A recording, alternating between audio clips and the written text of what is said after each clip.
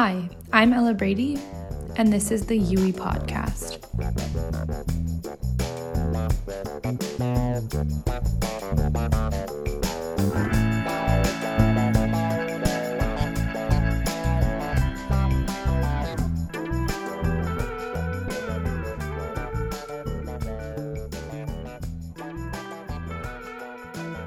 This week, we are sharing a conversation between UEP student Bailey Hu and UEP alumni and current gubernatorial candidate Ben Downing. While attending Tufts in 2006, Ben ran for a state Senate seat from his hometown of Pittsfield, Massachusetts, and won. After 10 years on the state legislature, he switched to a role as vice president of new market development at the solar energy startup Nexamp. In February of 2021, he announced his run for state governor in 2022.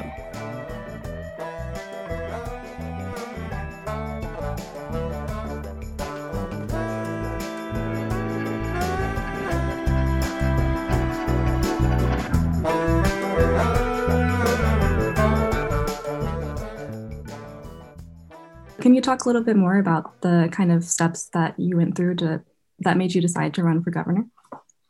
Sure. So I left the Senate when I term limited myself in 2016 at the end of the year there. And in my new role at Nexamp, the role that I was in for the last 4 years, especially the first 2 years that I spent a lot of the time traveling outside of the Northeast to help the company grow.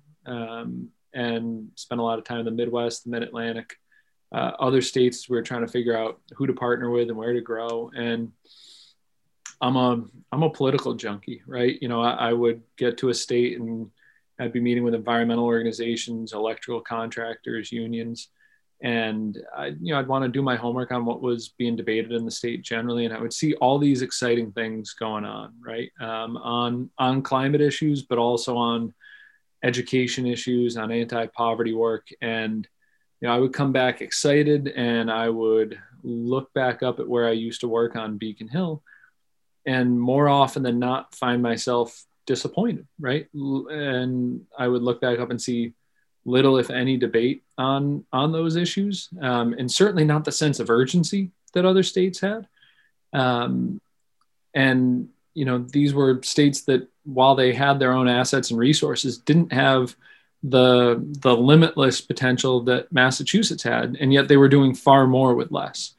And that was really the seed of it for me more than anything else, right? Was that experience, and then having that experience repeat itself multiple times, and then just broadly thinking about the challenges facing Massachusetts. I'm someone who's tried to stay involved and engaged even outside of elective office.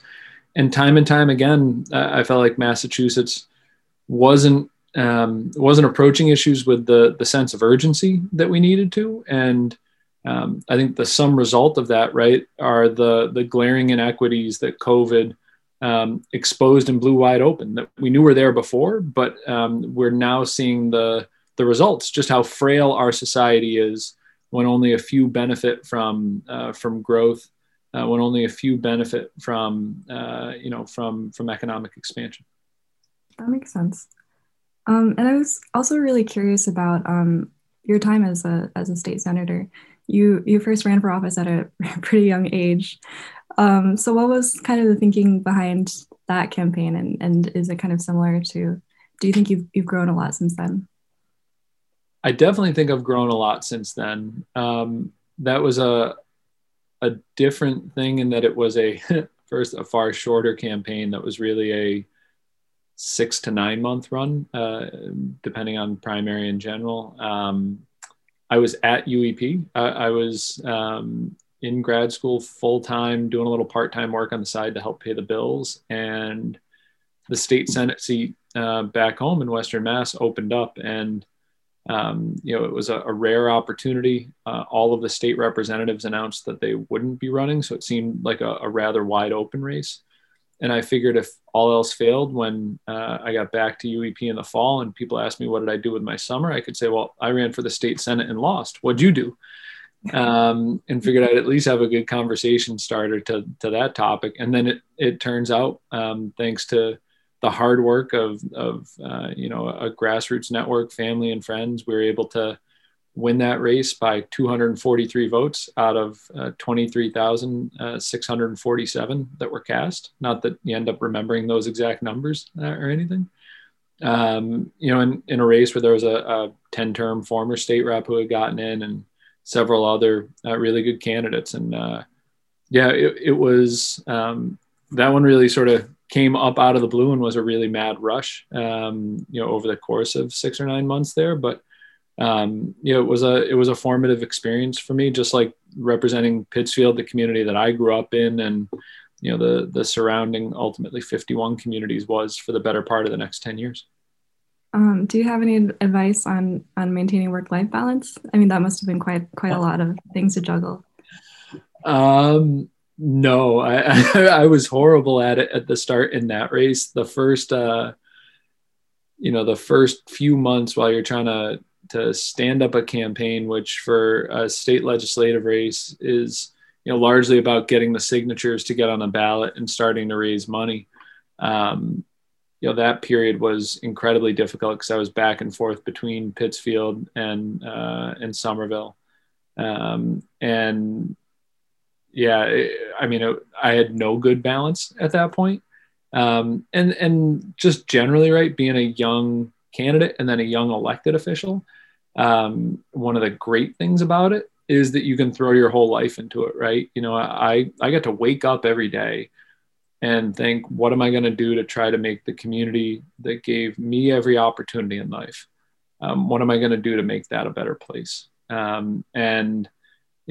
can't imagine a better job than having that job, right? But it can be all consuming, right? And, especially for a state elected official, it's an interesting job, or a state legislative elected official. It's an interesting job in that it's not really well defined. It becomes, in many ways, it's defined by the people who are in the role and what they choose to focus on, how they choose to do the work. And I love being with people, right? Like I loved being at community events and meeting with people and listening to them talk about their community. It just as much as research on topics informed by my thinking on priorities. Just hearing the day-to-day conversations with friends, with family members, neighbors, constituents, that had just as big of an impact on those conversations as any research did, right? And I love that. I fed off that. I felt like it kept me connected to the communities that I represented. I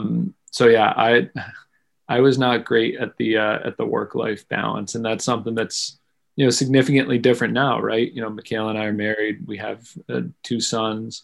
It is that work-life balance was tough enough before I decided to run for governor, and I don't pretend it will improve now, but we're lucky. We've got a partnership, and I'm lucky to have found someone, Michaela, another UEP grad too, and a very accomplished one herself, who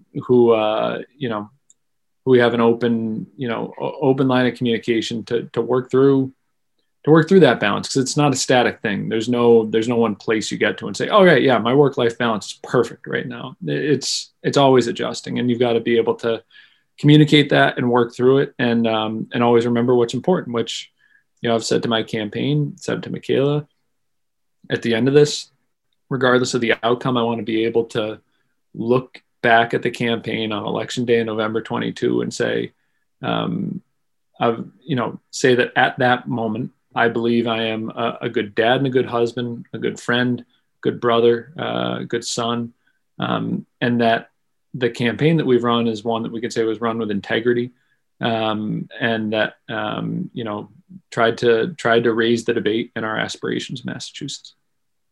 Yeah. And what are some of those aspirations? I know that clean energy has been a pretty big theme of your work. Yeah. So I think there are, a couple of key areas that I want to focus on, right? Economic and racial justice issues, and then climate change, right? And that's everything from trying to get at the persistent wage and wealth gaps in Massachusetts, trying to reduce regional inequity, right? We have a really imbalanced state economy where Greater Boston which has its own inequities within, but Greater Boston relative to the rest of the state is a far stronger economy than those in the Berkshires and the southeast part of the state, up in the Merrimack Valley, out on the Cape, right? It's, in the central Mass and Pioneer Valley regions, right? Like there's this real imbalance, and we've got to do a better job of strengthening those regional economies to take advantage of their lower cost of housing, high quality of life in those areas, great infrastructure. And so that economic and racial injustice, trying to attack those in the multifaceted way that you have to. And then climate change, again, another multifaceted problem, but one where, Massachusetts has shown it has the capability to really make significant progress on clean electricity, on transportation, on transitioning away from gas and other heating oils. We have a lot of work to do, but there's a huge opportunity and a lot of jobs to be created in doing precisely that. Mm-hmm. And when you think about these kind of core issues, do you think that your experiences at UEP influenced how you approach them or think about them? Yeah, I think they have. I came to UEP after a few years working on Capitol Hill in Washington, and it's an obvious statement, right? Like a hyper political experience, right? It was a good experience in that, I grew up, a white Irish Catholic guy, white Irish Catholic Democrat in Massachusetts, right? Like I hadn't, been in even a political debate where I was in the minority in any way, right? So to be in Washington at a time where Republicans were in power was the first time I sort of looked around and said, well, if we got to do something, I've got to work with other people. How does this work? Like it was just a different experience for me. But also it was one where you see everything through the lens of politics. It was very much so, a transactional sort of experience. And then to come to UEP, it took the blinders of politics off for a little while and was, much more, all right, what's the optimal solution and how do we work to actually try to get to that, right? It was almost jarring for me how different the conversations were. And I think it challenged a lot of my assumptions. It kept me from only ever focusing on on vote totals and politics and raw politics and thinking about, sort of that bigger picture, that greater, sort of purpose and vision we're trying to work towards. While also, in the most UEP form, right, keeping you grounded too, right? And, I've tried to draw on that experience over time. And I think when I have done my job right, whatever that job has been, it's been finding that balance between the two, sort of that the ability to have the broader vision and then the ability to bring people together to take the practical steps that move you closer to that ideal that you want to work towards. Yeah.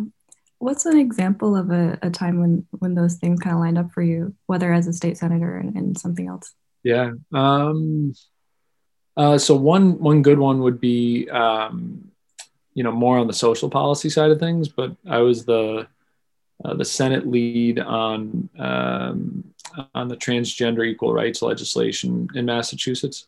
The first time the straight out lead, second time I worked with my colleague, Senator Sonia Chang Diaz, on that bill, along with a variety of representatives and advocates outside of the State House. And, that was one where Massachusetts had sort of been at the forefront so much on our hate crimes laws that gender identity wasn't captured as a protected class under our laws. And so we had to go back and insert that. And there was a lot of misinformation, a lot of hateful rhetoric on that, a lot of fear mongering on that. But I had a lot of colleagues who struggled with the issue and weren't sure that it should be a priority, weren't sure it should be something that we should take up. And I spent a lot of time in conversation with those colleagues, hearing them out, trying to address their concerns and make sure they understood the legislation. And then ultimately, right, we had to get all of the provisions that were included in that bill. It took two efforts, right? One got about 90% of the bill, but left out 10% that was really important around public accommodations. And then we were able to come back, 2 or 4 years later. I'd have to double check, but we were able to come back and get the remaining public accommodations component. And the negotiation there, the decision to not take the full bill but get the majority of it so you could get the first protections in place and then continue to build off that work and get the rest. To me, that was sort of that's the best of some of the UEP thinking. I would also say just generally like the work on climate that I've been a part of. At every step and stage along the way in Massachusetts, there has been concern about the cost of action on climate change, in particular the cost in electric bills and energy costs just sort of generally. And everywhere along that way, right? I think the UEP sort of moniker, right? Like that practical visionary, right? Trying to think of, all right, I have this vision of where I want to get us to, but also thinking what's the practical steps that we have to get there? What's the message that's going to connect with the broadest swath of my colleagues and of voters, right? And, for some universes, that's going to be focusing on economic development and on jobs. In some, it's going to be a focus on public health. In others, it's going to be a focus on environmental justice and trying to think about how you build the coalition that not only supports one piece of legislation, but supports the ongoing effort that we have to undertake to build a clean energy economy, right? To dismantle, dismantle the worst of fossil fuels and bring in the best that clean energy has to offer. Mm-hmm.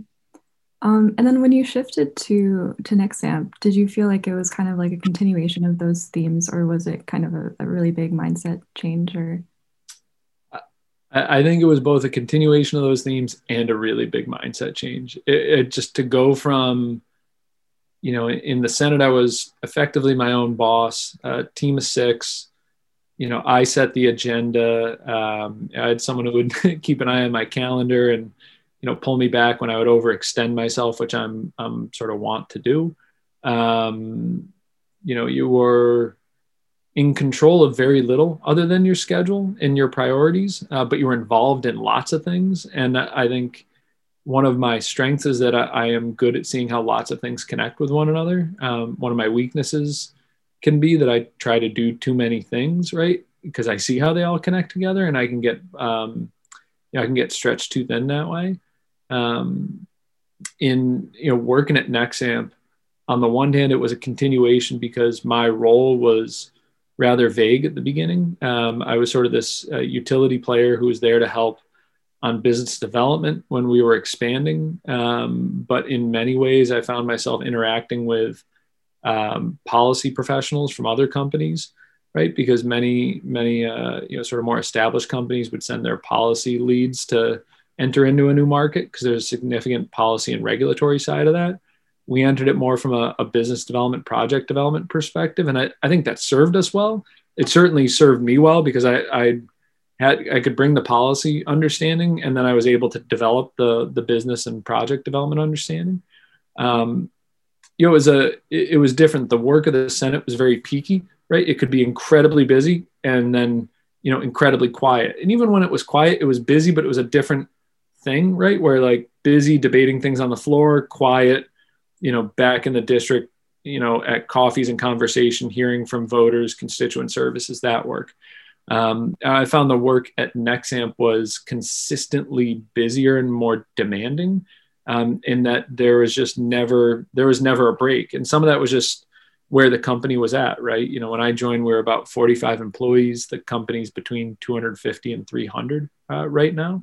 But one of the things too that, at the end of my time in elective office, and this is one of the reasons why I had term limited myself in the first place, was, you're doing events, doing things for the 10th, the 11th year in the row. At some point, you're getting yourself in a rut a little bit. Nexamp was and remains this incredibly dynamic team, right? That's growing, trying to figure out how to scale, how to make clean energy accessible to everyone, and provide solutions to customers and to residents where they are in a simple way. It was a great learning experience for me on how organizations grow, on how to manage people, how to manage my time. I loved the experience. I loved what was similar about it to my previous work, and I loved where I had to go through some growing pains and learn a lot now. And are you hoping to, I guess, carry some of those lessons on into your, I guess, role as a governor? I think what I would take from my time at Nexamp, right, was the flexibility that the company showed, right? I think too often state government, with the best of intentions, its solutions end up being and feeling bureaucratic and top down. Nexamp's, at its best, the solutions we developed were organic, were dynamic, and were flexible. And I think state government would do well to be much more dynamic and flexible. And listen, they're two radically different things. When you're state government, right, you have a much broader responsibility than any one private company. So it is a bit apples and oranges. But I think there are lessons there that are critically important. I think there are lessons about how you empower employees, how you trust employees, how you, not just, sort of give people the solution and say, hey, go implement it, but help get the buy-in on the solution, no matter the, sort of the universe of stakeholders you're working with. Mm-hmm. I'm also curious, shifting gears a little bit, I guess. I'm curious to know whether you feel like there's more opportunity to kind of think bigger in terms of solutions right now. I feel like there's a lot of talk about it, but I don't know if you see that yourself.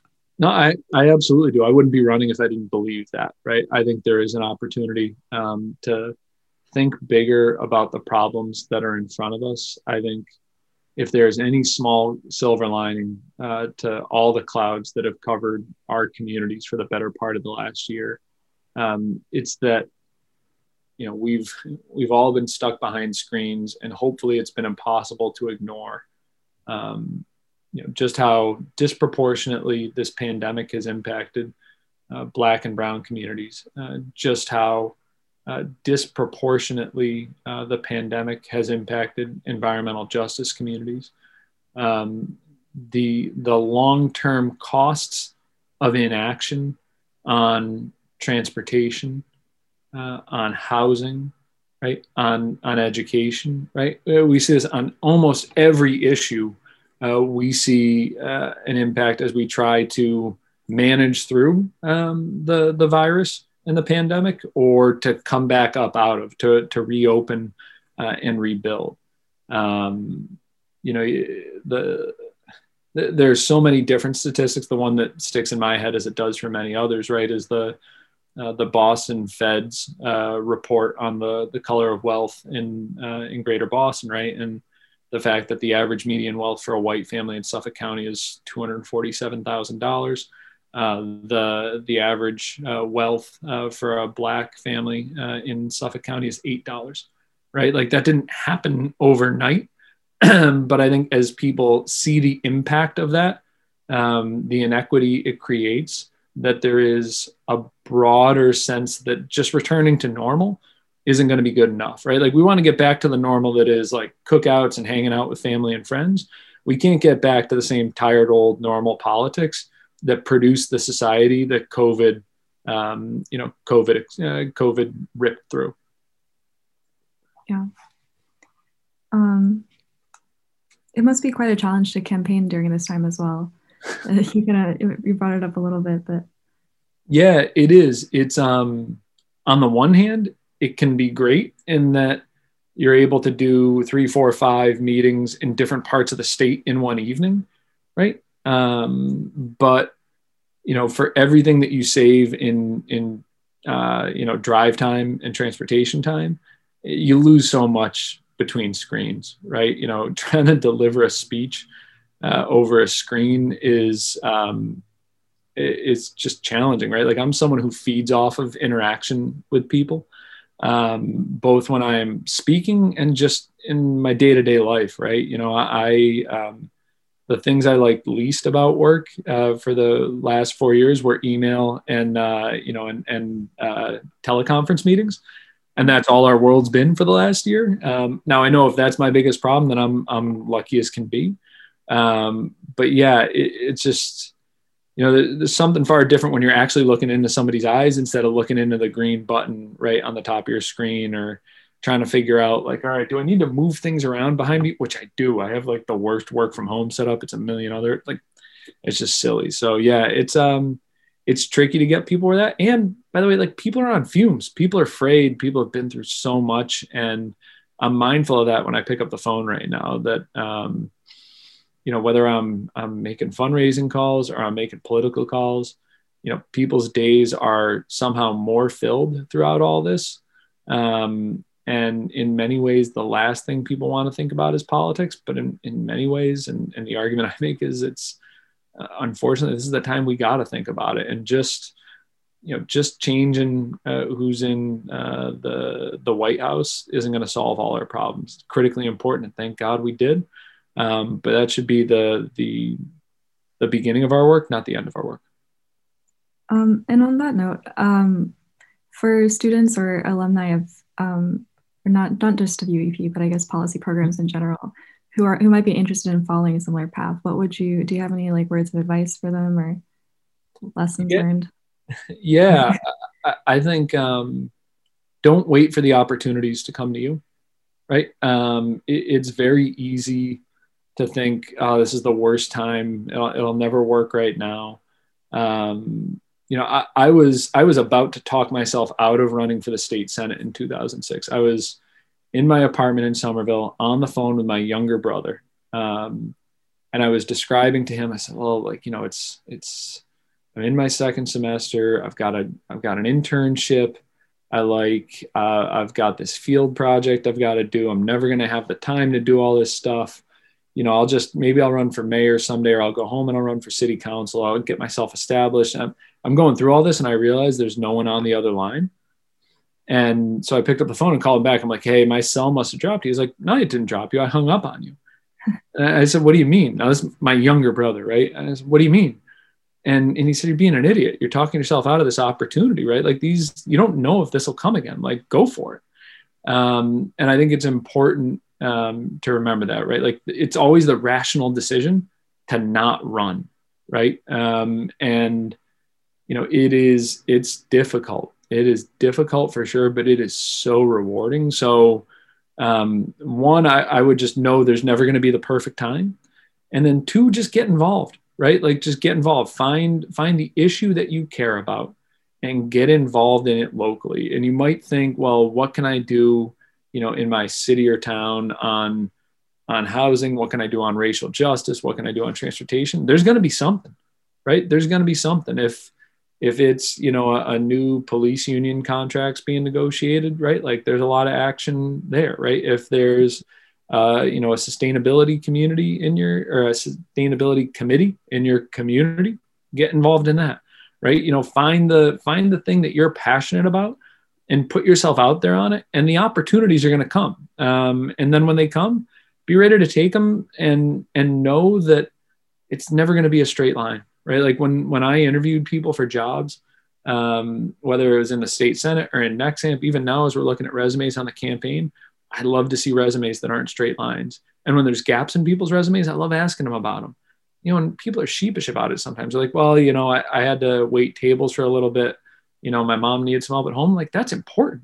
Like, that's important life experience, right? If your life has been a straight line, then where's the struggle been? And if you haven't had that struggle, then where does your sense of empathy come from? What drives you? And it's not saying you can't have it, but for me, right, like, when I think about the formative experiences in my life, they haven't been successes, right? They've been these failures. They've been times that I've fallen down, or times that the world has knocked me down in some way, and I've learned a great deal from those. So if you're thinking about politics, if you're thinking about elective office, if you think about just being involved in the policy process generally, put yourself out there, get involved, know that there will never be a better time than the one that is in front of you right now.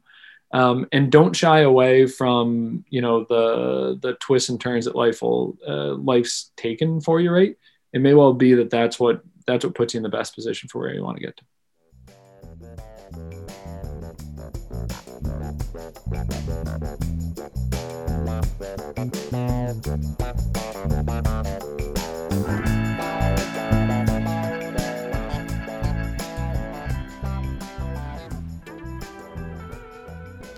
I'm Ella Brady, and this has been the UE Podcast. Contact us at tuftsUEpodcast@gmail.com to get involved. Thanks for listening, and see you in 2 weeks.